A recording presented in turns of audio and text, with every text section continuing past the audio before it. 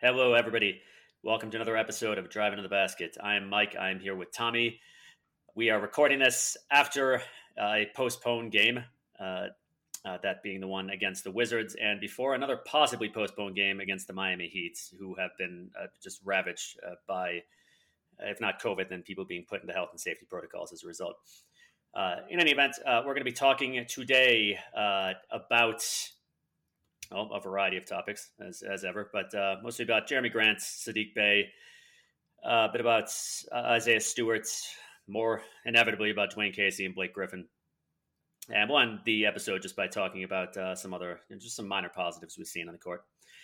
Things obviously aren't all bad. There's a lot really to dislike about how the team is being run, but there are some promising things to look at as well as far as players' performance is concerned. So we'll just get started with Saddiq Bey. And Tommy, I know you are very big on Saddiq Bey and very happy with how he's been playing. Why don't you talk a bit about that? Casey really seems to like him. He was billed as a very hardworking, very mature guy coming in, and he's played his way into the rotation a lot faster than I thought he was going to. He's kept his end of the deal. He's still shooting 43% on threes. But like we've seen, there's still a lot of issues with his game. He can't get to the basket still.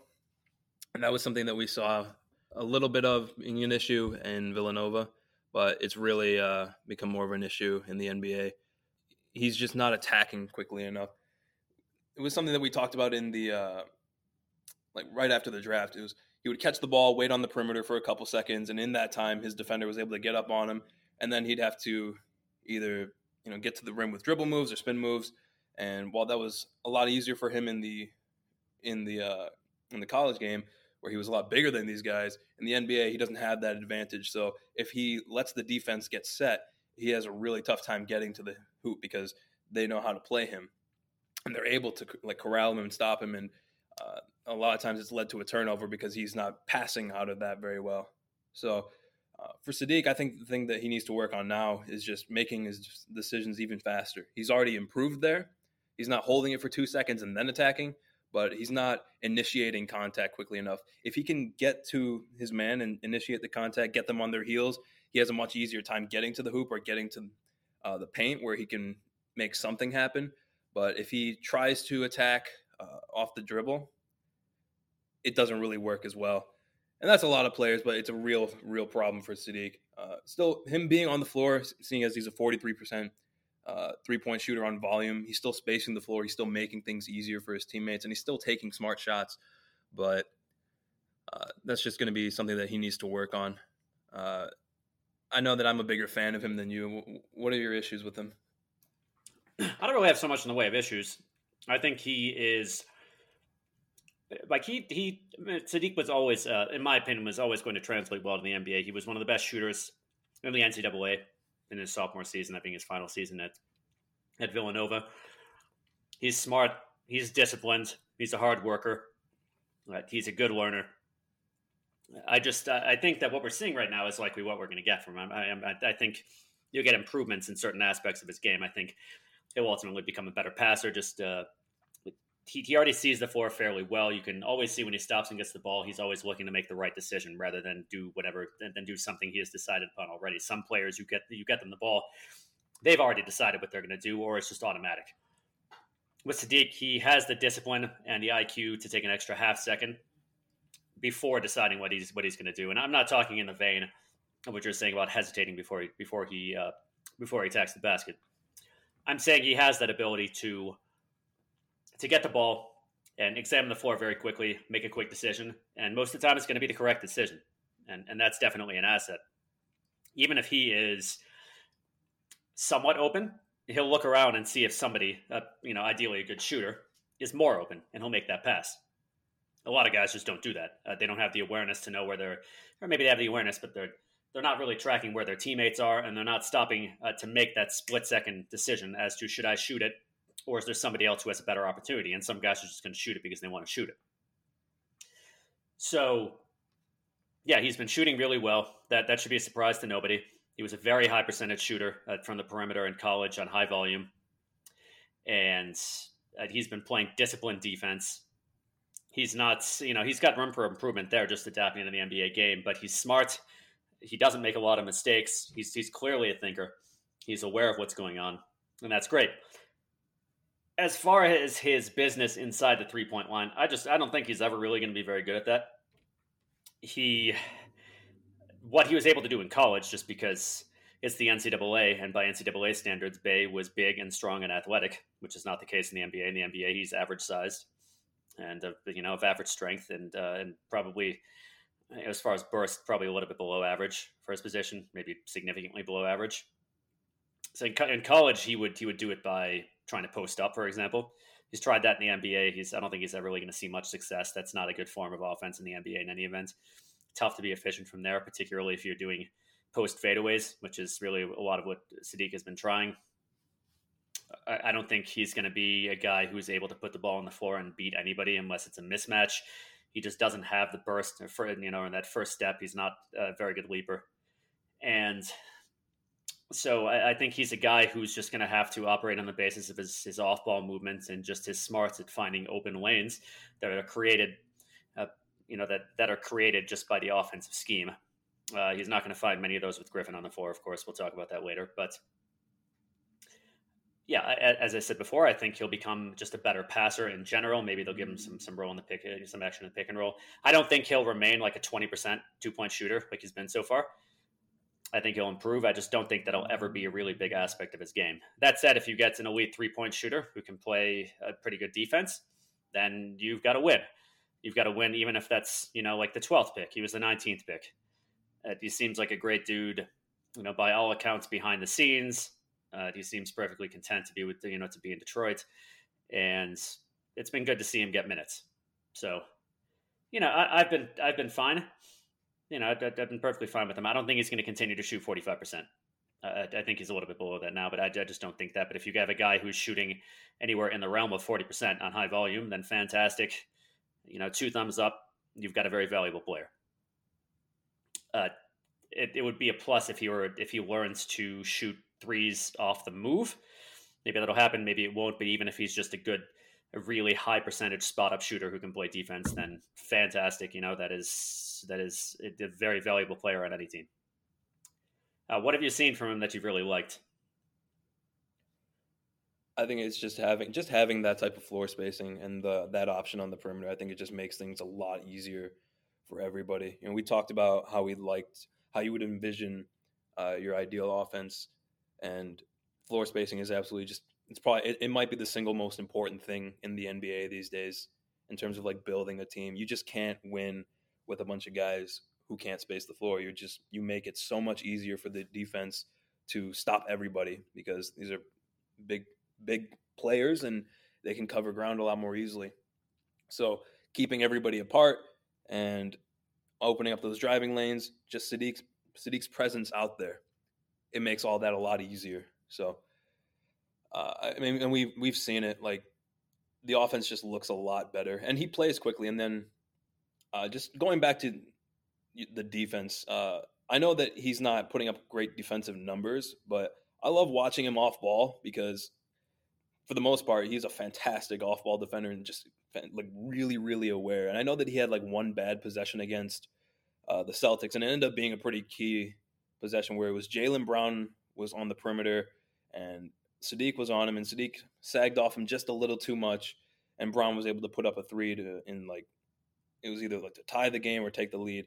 And I think that just because people aren't always watching Saddiq, that might have like diminished their opinion of his defense off ball. But in general, like that was just bad timing and a pretty inopportune time.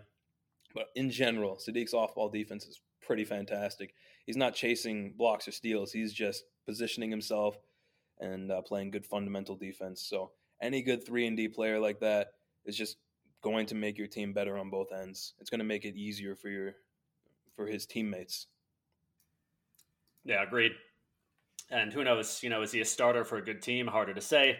You might have a guy at forward who is better than that. He hasn't actually seen any minutes thus far, very few at shooting guard, and I think that's a position you can conceivably play. And honestly, I would rather be starting him than the likes of Wayne Ellington. That's a different story. But either way, I think he'll be a valuable rotation player. I don't think he's a guy who's going to come in, and I just don't think he has the ceiling in terms of he's going to, let's put it this way. I think he'd be a very valuable complementary player. Yep. So, yeah, I've been happy about it so far. Like you say, he makes some mistakes. He's a guy I'm perfectly confident will learn from those mistakes. We'll learn from every one of those mistakes. So let's move on to Jeremy Grant. Now that you and I was a big fan of the contract and the idea. Well, here's the thing about Grant. I think what the issue we have was it worth, in terms of value to the Pistons, even if he comes and plays well, is it really worthwhile for the Pistons to be giving up that much cap space, and also somebody who's going to eat a lot of minutes is going to it's going to provide some barriers to getting playing time for at least one of the young guys, because 4 of them play minutes at his position, or his positions rather, as he's playing at both small and power forward. He's more of a natural power forward, but he's playing a lot of small forward, and Griffin is on the floor.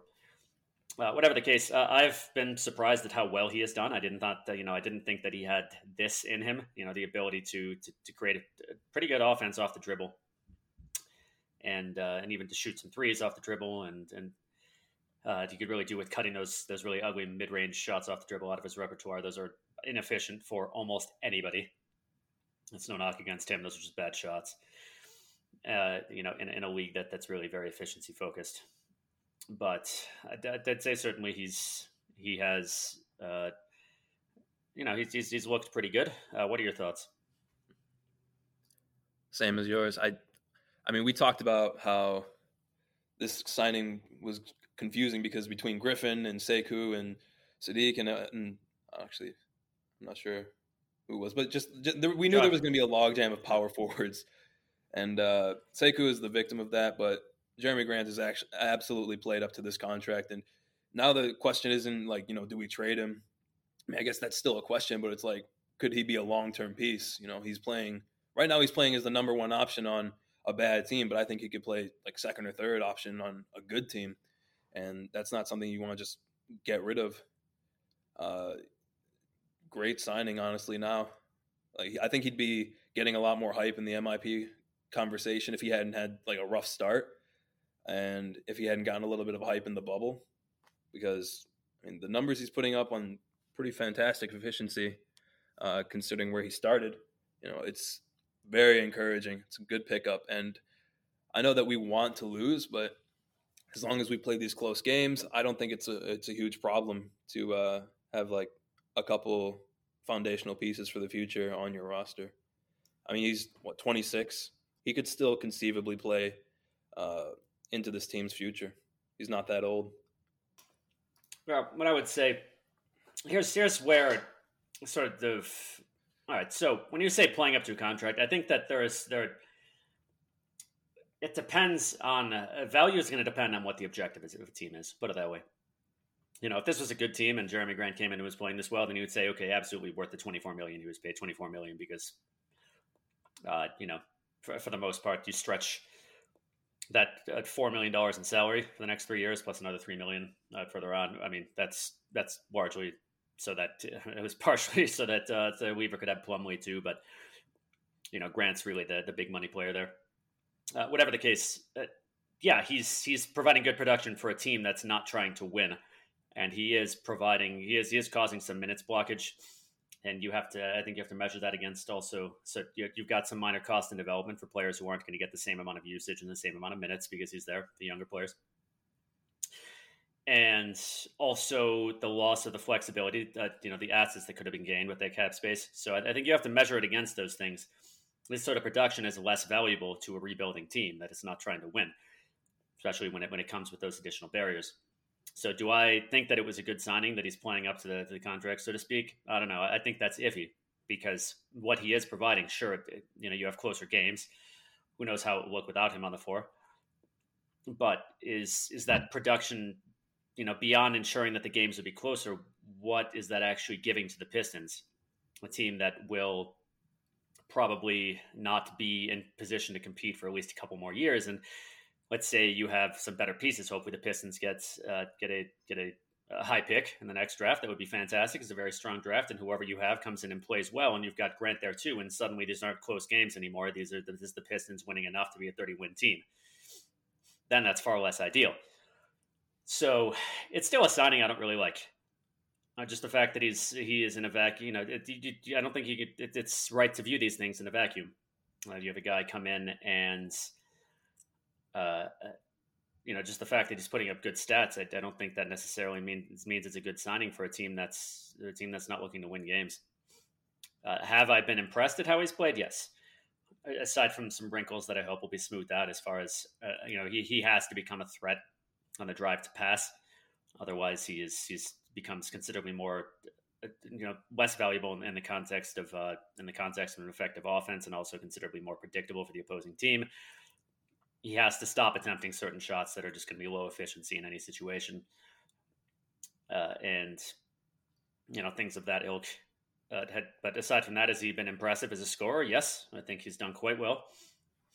And he's been good on defense too. It's just a question: where's the real value there for the Pistons? Sure, they'll have his bird rights at the end of the 3 years, and maybe he decides he really likes Detroit. But at the end of 3 years, either way, assuming they don't extend him after 2, they're going to have to bid against other teams. They're also, who knows, maybe the Pistons are in a position where it's best to let him go. So, and then there's always the question of, how could things maybe have gone differently if the Pistons had that cap space available instead to make moves? So I'm just mum about it. I'm absolutely not willing to say that he's played up to his contract, just because, the Pistons there's not much value to the Pistons right now for his production, and it could wind up being counterproductive next season. Anything else to add about Grant? I think you make a good point about next year. If we end up, it looks like the Pistons will end up with a top 5 pick, and depending on who they end up with, if that's Cunningham, Suggs, or Mobley, you add those guys, and if they play well, the Pistons probably play a lot better, and that hurts your draft. That hurts your draft position for next year. Yeah, for Emoni Bates, possibly. Possibly. I mean, the lottery odds, maybe that's something that they take into account. I was reading an article about how, now teams are not trying to be extremely terrible because, they're factoring in the lottery odds, and they kind of, it's another balancing act. And, maybe we'd be having a different conversation if Jeremy Grant was contributing to a lot more wins. These have been close losses, but for me, a lot of them have been very close. I still want us to lose games. That's still the primary objective for me. So if this team was not number 1 in the Tankathon standings, maybe I would be a little bit more upset about it, and maybe others would be too. But for now, I don't think that's a huge deal. If we start winning games, it'll become another point of frustration. But for now, as long as we keep losing games and we have a legitimate scoring option who's dynamic enough and helping to create for the role players around him, I think that's all right for development. Well, Grant I've been impressed with is go ahead. He's not really creating for the role for the young players around him though. Like you said, he's not passing out. He doesn't pass. Yeah, he amongst players with anything in the realm of his usage, he has one of the lowest assist percentages in the league. He really doesn't pass the ball. So I don't see the value there for the Pistons. If this were Jeremy Grant putting up 25 points per game on good efficiency for a team that was in position to even compete for the playoffs, I would say great. That's $20 to $24 million. Average annual salary, depending on how you'd like to split up between he and, hypothetically, if that team had also overpaid for Plumlee. Great. That's fantastic value for the Pistons. I don't see the value. I still don't. I mean, it's not like you pay this guy and say, well, you're putting up all these points and so you're good value on your contract. I would say the Pistons aren't trying to win, and it's best if they lose. And meanwhile, you've said in the past, I completely agree, that signing would have made a lot more sense. I don't think it would. I still would have said, I don't know if this really makes much sense, but it would have made a lot more sense in the context of the rotation if Griffin were not there. But Griffin is there. And he and Grant are the 2 players playing the most minutes by a fair margin. And so that presents barriers. And Griffin, we'll talk about Griffin next. Griffin, I think, whatever. I'm not going to say that this is, I was about to say I think anybody can agree. Maybe not everybody agrees. I don't think Griffin deserves anywhere in the realm of the minutes or role he's getting. He's been awful, and in my opinion, just very bad for the team in every capacity when he's on the floor. But you've got Josh Jackson who plays minutes at small forward. You've got Svi who plays some minutes at small forward. Bay plays his minutes at the forward position. Sekou plays his minutes at the forward positions. When you've got two guys who are averaging 66 minutes between them, it's going to be really hard to find minutes for those young players. So you've also got Grant, and his minutes, unfortunately, is also a barrier to those young players getting minutes. And you really, really, really, really do not want to take these players and make them compete for minutes just so you can hand 32 minutes per game to a decrepit veteran who really isn't helping at all. That's Griffin. That's not this is not the fault of Grant, but Griffin was already there, and Griffin was going to get his minutes unless he were injured, and that's that. So I don't agree he should get those minutes, but I think it was a certainty that Casey was going to give him a leading role regardless, and I think that's going to continue as long as Griffin is able to play basketball. So I think that's another cost for the trade, and that further detracts from his value. If we're laying out production, in terms of actual value versus what it costs to have Grant on the team, I mean, that's another thing. So, yeah, so I think that wouldn't have been an issue if Griffin weren't on the team, but Griffin is on the team. And, if it were just Grant, then sure, you can give Sekou all the backup power forward minutes and some minutes in small forward, and cool. He's got plenty of minutes, but Griffin's there. Now, some of this is Dwayne Casey, but I think that's another cost. So I remain not a huge fan of the contract.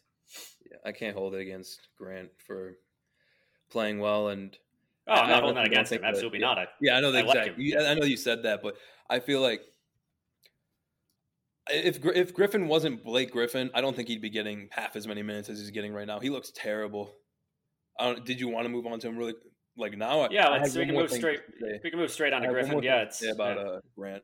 I do like the way that he's like playing hard. I think that that is good for the team. Like one thing that I just noticed about him watching him, he follows his shot to the basket. He's very aggressive around the rim, and I think that is good for the young players. I like that he does that. I like that we're playing guys who are very aggressive near the rim. I think that's very good. Yeah, Grant has been impressive certainly at using the backboard.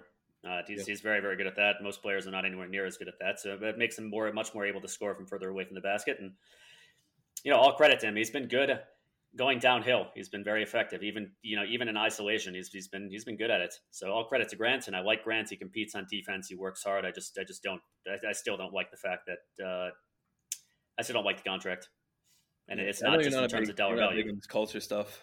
I know you don't see the value in it the way that I feel like I see it. I think he's good for that. I think that you could have gotten culture players for a lot less money. I don't think you need to spend $24 million in a lot of minutes per game on a culture player. So, but as we've said, this would be much less of an issue if Griffin weren't there. Griffin is there, and Griffin has been terrible. So we'll just segue on to him. Yeah. Griffin has been awful on both ends of the floor. There is nothing good he's providing this team. I know the Pistons are trying to lose will ideally lose, I'll put it that way, because you got to build through the draft here if you're the Pistons. But, Griffin helps a little bit with that. He does not help, but in terms of development, he's bad. He is just a bad player to have on the floor for development. I can't speak to the leadership he provides off the floor or what he might help other players with off the floor. I don't put much stock into Griffin as a mentor just because nobody plays like him. He's kind of an archaic player. He's certainly entirely obsolete at his own position. I mean, if the guy were able to play center, he can't because he's always been even when he was far more athletic, he was a hopeless paint defender. But if he were able to, he'd be playing center now. But in the events, he plays an archaic style, and also he's not really capable of doing anything effectively anymore. In any event, just the guy has been, in terms of development, here's what you get when you put Griffin on the board. Griffin can only play in one way.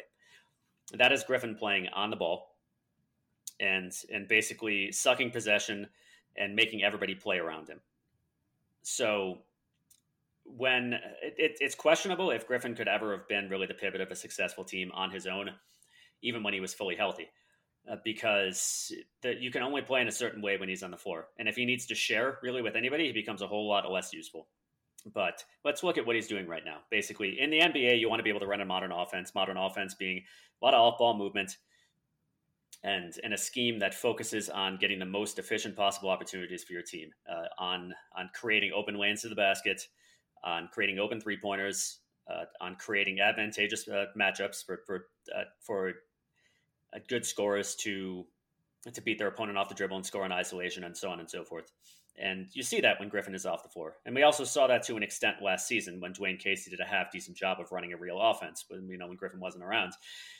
And actually, last season was the first time since 2012-2013 that the Pistons ended the season outside of the bottom 5 in true shooting percentage. I believe they were 20th last season or 21st.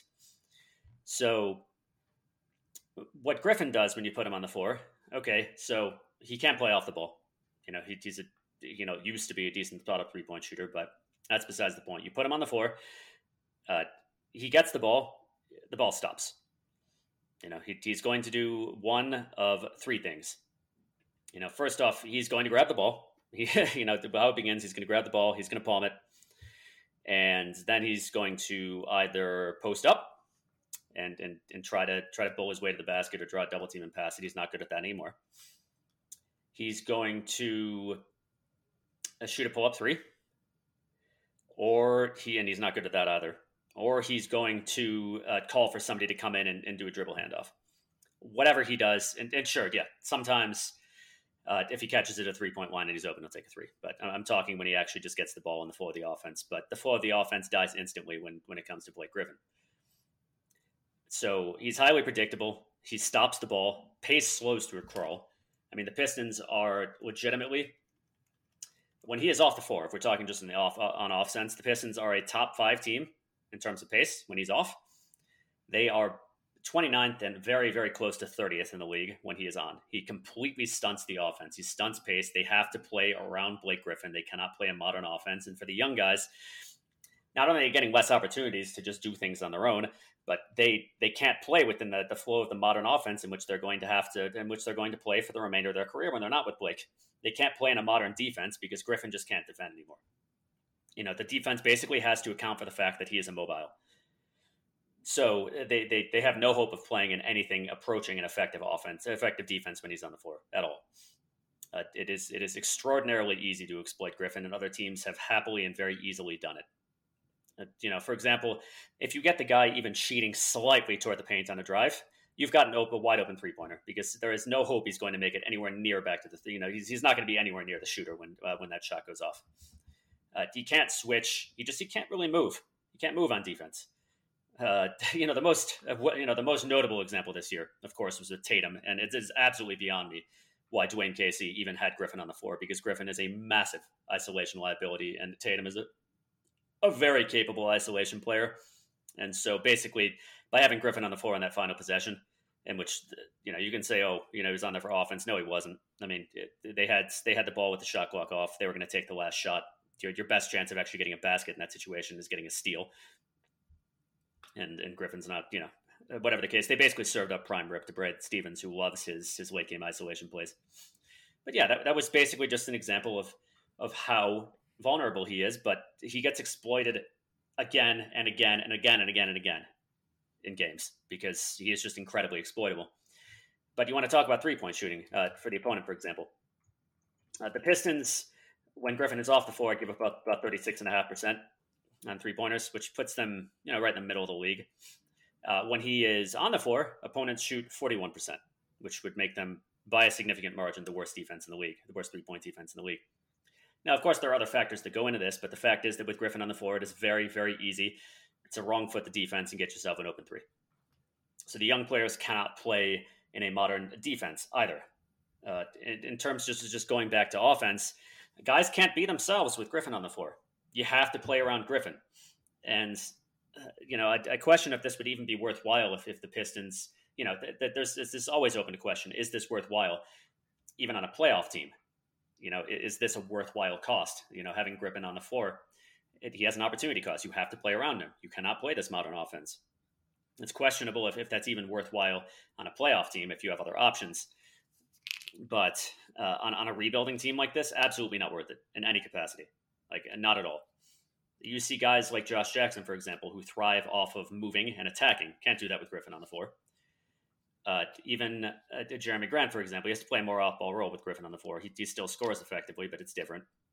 Svi Mikhailuk, who really thrives on getting separation, really did very well last season in the Pistons offense with Griffin out, which depended, in which you were playing that modern offense. Guys moving off the ball, constantly moving, getting good matchups, getting Svi's separation.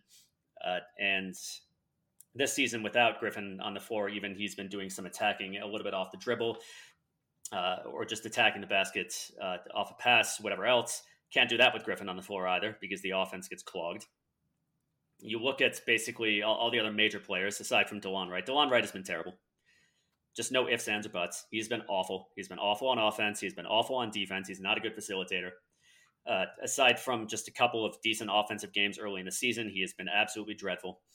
So he's a guy, you look at him with Griffin, and he's no better or worse with Griffin on the floor because he himself sucks. Sorry to put it to you that way. Sorry, DeLon, but he's been bad. He's been awful. You look at all of the other major minute players. Like, for example, when Grant is on the floor with Griffin, the team is still bad. When Grant is on the floor without Griffin, the Pistons actually outscore. The Pistons have a positive net rating. Their point differential is positive. And it's about a 6.5 point swing with Josh Jackson. When he's off when he and Griffin are on the floor, the Pistons run about even. He hasn't, Jackson, of course, has missed some time and has had trouble getting back to his previous form. But when he is on the floor and Griffin is not, the Pistons are a considerably better team. With Bey, when he's on the floor with Griffin, he doesn't play much with Griffin, but when he does, the Pistons are a very negative team. When he's off the floor, when Griffin is not on the floor, the Pistons are again positive differential. With Plumlee, they're still a bad team with him on the floor, but and the offense actually gets a little bit worse when he's not on the floor with Griffin, but the defense gets drastically better. Svi has a gigantic swing, and part of this is just that he's been hot and cold, but he's terrible with Griffin on the floor, and he's pretty good with Griffin off the floor. Again, he can all these guys can operate in ways, it's leaving aside Plumlee. On offense, all these guys can operate in ways on offense without Griffin that are impossible with him on the floor. So, the younger guys get more opportunity. They can play like themselves. They get, the team is better on both ends of the floor. For everybody but Grant, these players, their assist percentages go significantly up with Griffin on the floor because in a modern offense, you don't need to have one guy just, it's no longer the case that you just have one dude creating offense for everybody. It's all about, guys can, for example, all right, let's look at a couple seasons ago, and there are examples everywhere of this, but a couple seasons ago, the Raptors, for example, Kawhi suddenly became a good assist man simply because he was drawing attention on the way to the basket and passing to open shooters, just drive and kick. Tobias Harris has managed to become a decent assist guy just off the drive and kick. Guys, the assist totals are being much more equitably distributed these days because these offenses are just about creating open shooters or getting looks for open people, and you don't need to be a good passer to do that. It's just what happens. But with Griffin on the floor, that doesn't happen, obviously, because he stunts the offense. He's basically just a possession-sucking, offense-stunting, pace-destroying player now. So there are no positives to having him on the floor at all. But if we want to look at more stats, the Pistons have the absolute worst true shooting percentage in the league with him on the floor. They're around 24th without him. The second worst offense with him on the floor. Without him, they're not great, but they're about 23rd, better than the Warriors. On defense, they're 26th with him on the floor and right in the middle of the pack without him. In terms of net rating, they're 29th with him, and they're 21st, a little bit better than the Heat without him. Obviously, these are numbers that have to be contextualized, but just the fact is he's been terrible on both ends of the floor. And frankly, I find it really irritating that Casey, who's all about meritocracy, earn your minutes, play hard defense, and so on and so forth, it's very selective because Griffin's getting these minutes no matter what, despite the fact that it's terrible for the team. And the hilarious thing is that Casey is doing it. Casey is doing it for the sake of competing, despite the fact that Griffin on the floor is awful for competing too. It's just really distressing. It's just ugly. It's ugly to watch. So, Yeah, I know I just went on at length. I know, Tommy, you feel much the same. No. I mean, because Yeah. you told me about these things like before we hit record, and I was just amazed at those on-off differentials. I asked you to like mention those because they're just such a good example of like the effect he has. And you talked about that Celtics possession at the end of that game where Tatum attacked Griffin, and it reminded me of that Marcus Smart quote. I have it here. It was Marcus Smart talking about the that late game ISO that the Celtics ran with the Griffin mismatch, and it's we got exactly what we wanted. We got Jason going downhill against Blake, and he said he's not the same Blake as he used to be. He's used to be quicker, and we just took advantage of that. It's not some secret that Blake is terrible now. It's something that teams are game planning, and I think it's Casey's incompetence that he's still getting these opportunities out there because there's another quote. I mean, if you want to talk about Casey, a lot of people are upset that Sekou is getting no minutes, and this was after, I think, the Bucks game where he played 0 minutes. Casey said, Sekou is growing. I'm so happy for him and proud of him. His seriousness of work. I know he didn't get in last night. It's one of those things with Blake Griffin and also Jeremy Grant. Jeremy matched up against Antetokounmpo as much as possible. There's only so many minutes, and again, that was more on us than anything else. There's nothing he's done wrong. He's worked. The kid is the first one in the gym. It's not a matter of Sekou is like I assumed it had to be something off the court, like Sekou's like lazy or he's not coming in or is some issue, because there was like some questions about that last season, but this season that quote makes it seem like Casey thinks that the best defensive option for Giannis Antetokounmpo is Blake Griffin, which is insane to me. Oh yeah, he got cut to pieces by Giannis. Absolutely cut to pieces. Basically, Blake is a fitting option if you're just looking at post defense solely because he's one of the few guys who's going to be able to hang physically with Giannis. But Giannis spends most of his time moving, and when Griffin is on the floor, Giannis is just going to move because Griffin has no hope of keeping up with him. None. This doesn't show up on just the matchup stats. Griffin, the defense got slashed to pieces when it was Griffin defending Giannis. And not only did Sekou see no minutes, but Griffin was going out for like 45 seconds at a time, or like 2 or 3 minutes at a time, and then coming back in constantly. It was completely infuriating to watch, and it's just like, for basically, I hope that anybody has passed the point of saying, "Oh, well, Case is the coach; he knows better." We have seen so many instances, including in Detroit, constantly of coaches just doing the wrong thing. Just doing the wrong thing. It has nothing to do with, this is their perspective and this is how they choose to do things. It's just stupid. The way that they go about things is just stupid. This is why coaches are fired routinely. So the way that Casey did it, no, not good. Yeah, absolutely awful. And as far as it's just incomprehensible to me that he thinks that using Griffin in this fashion is going to help the Pistons win. And that's the thing with Casey. He is trying to win, and he is willing to marginalize development for the sake of winning with a team that A, cannot win, and B, does not want to win. He also went on, in that same press conference said, "Oh, we need to find a way to get Sekou minutes." It's like, you need to find a way to get him minutes. You have not been giving him minutes. You have been riding Blake Griffin, who is horrible, and who is horrible for everything. And Sekou has not gotten minutes because of that. So yeah, it's infuriating, but it's characteristic of Casey, who has a history going back to the beginning of his Toronto days of just doing stupid things that make no sense. Yeah, just stupid. And this is a coach who has just a long history of very unfortunate and very entrenched flaws that aren't going away. In his final season, when he won Coach of the Year, I think it was in large part because Masai Ujiri tried to compensate for those flaws by taking away his crappy veterans who we always prioritized over the young players for the most part. Of course, whatever, you don't want to say always, but he always had a preference more toward them, so he took them away, and he also took away the offense, which Casey had been bad at for a long time, and it went to Nick Nurse instead, and the Raptors suddenly had a lot of development from their young players, and the best offense they'd had maybe ever, and the best season they'd had ever. And Casey won Coach of the Year, and he went back to his old crappy habits in the playoffs and got fired. And the Pistons, just in such a characteristic move for a team that was all just about trying to be just good enough, happily snapped up this mediocre, very flawed retread. And now the Pistons are stuck with him. They did this, 4 months after snapping up a retread from the Clippers, who, just as with the Clippers didn't want Blake anymore. The Raptors didn't want Casey anymore. Whatever. It's unfortunate. Casey does these stupid things. Things he does just make no sense. Let's look, for example, at the rosters he's been playing. Sure, you're playing DeLon right now because you no longer have Hayes, so you're going to have we'll call it 3 veterans plus Jeremy Grant and hopefully one youngster. Instead, Casey has in 2 games started a 5 veteran lineup that includes Wayne Ellington. This lineup has gotten absolutely annihilated. It is good for nothing. A lot of what Casey does is good for nothing. But you're seeing these veterans get heavy minutes in what's supposed to be development year because Casey thinks that's the best way to win.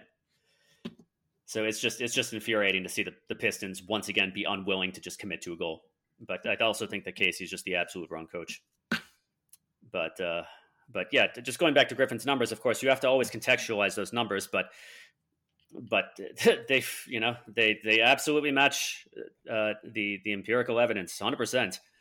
And I know I'm calling the eye test objective, but I'm fully willing to say that I'm fully willing to declare that I would consider that borderline, if not totally, fact that they match the eye test. And as bad as Griffin's raw stats are, his actual impact on the court makes him far worse than those.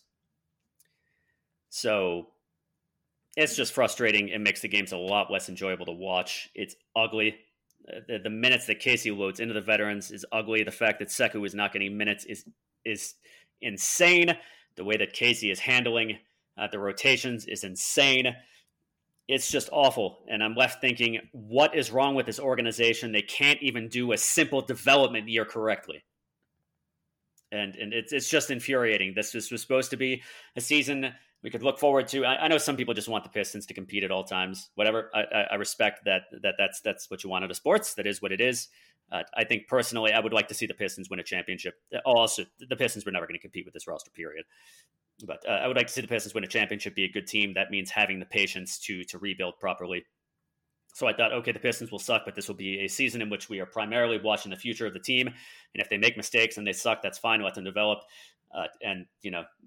Cool, awesome. The Pistons are on a different path and hope and so on and so forth. And that has not happened. Instead, I have enjoyed a lot of these games considerably less than I did even when the Pistons were fielding these completely mediocre rosters to chase a playoff berth that in which they would go absolutely no further than the first round, or if they even won a game. I mean, how have you felt about watching these games? Just in the light of how Casey has managed things. Oh, I don't even pay attention to, I'm not watching for the wins or losses. I mean, I want the losses, so if we're winning, I don't care.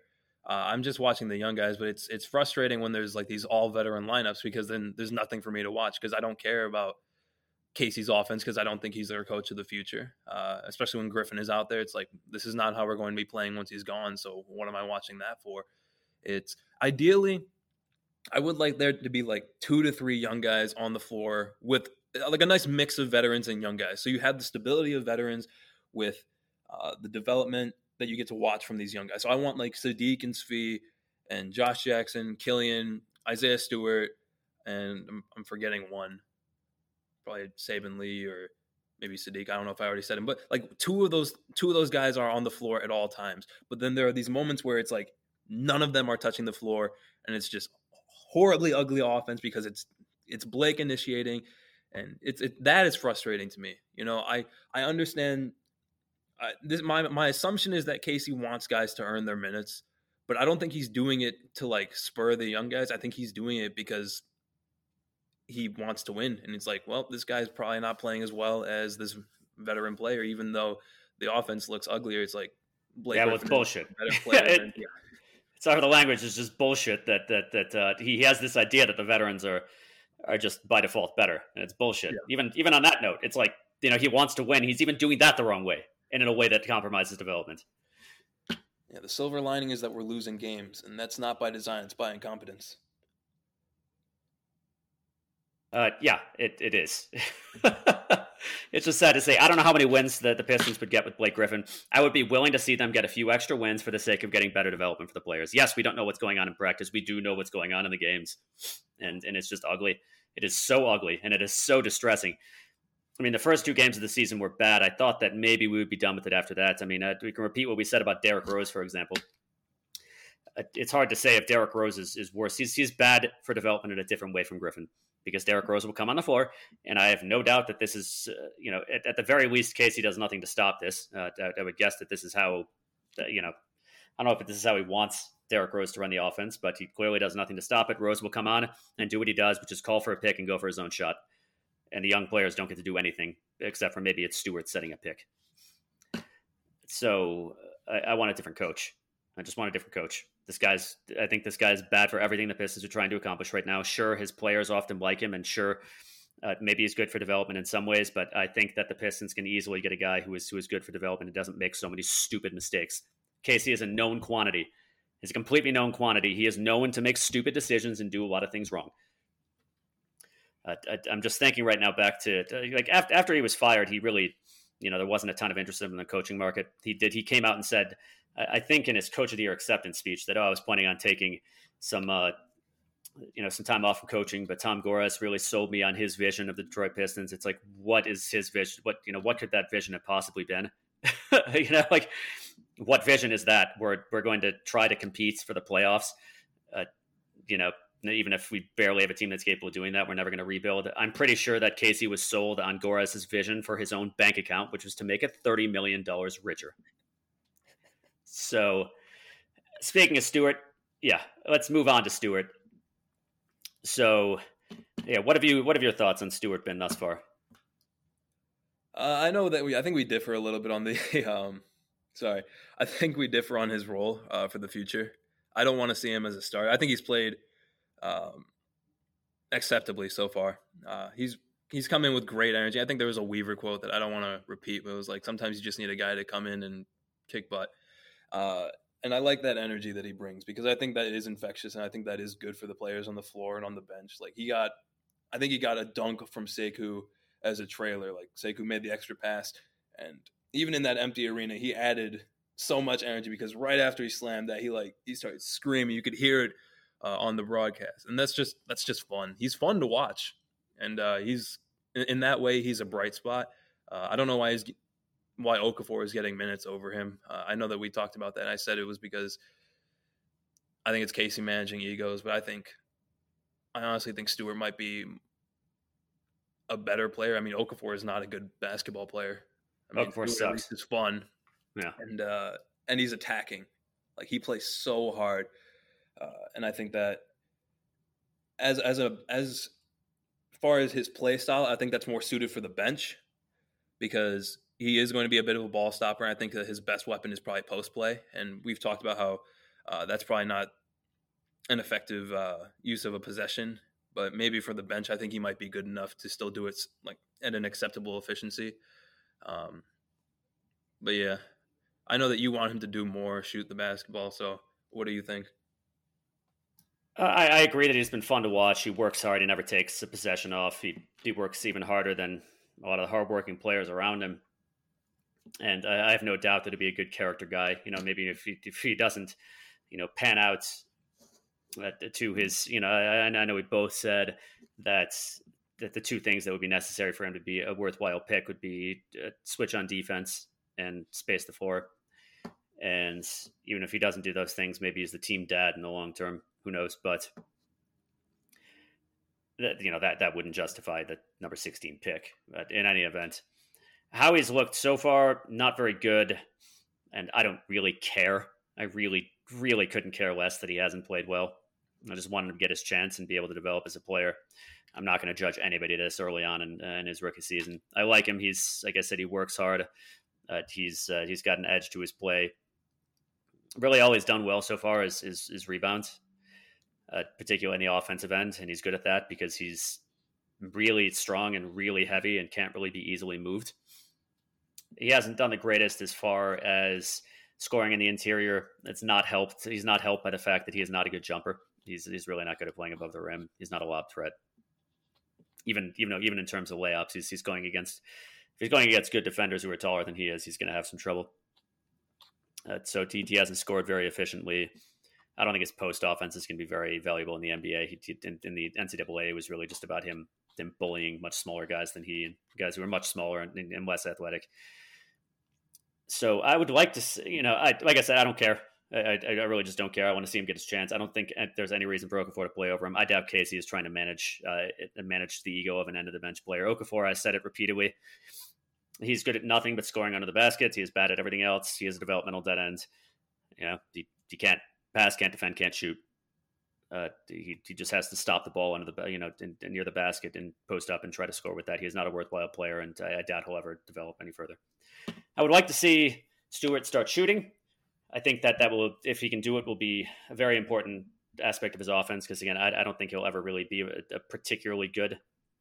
I don't think he'll really ever be able to effectively create his own offense under the basket. And the fact that he's not a lob threat will reduce his threat in the pick and roll. And so if he can shoot, I mean, that opens up a lot more for the offense. I would like to see him start.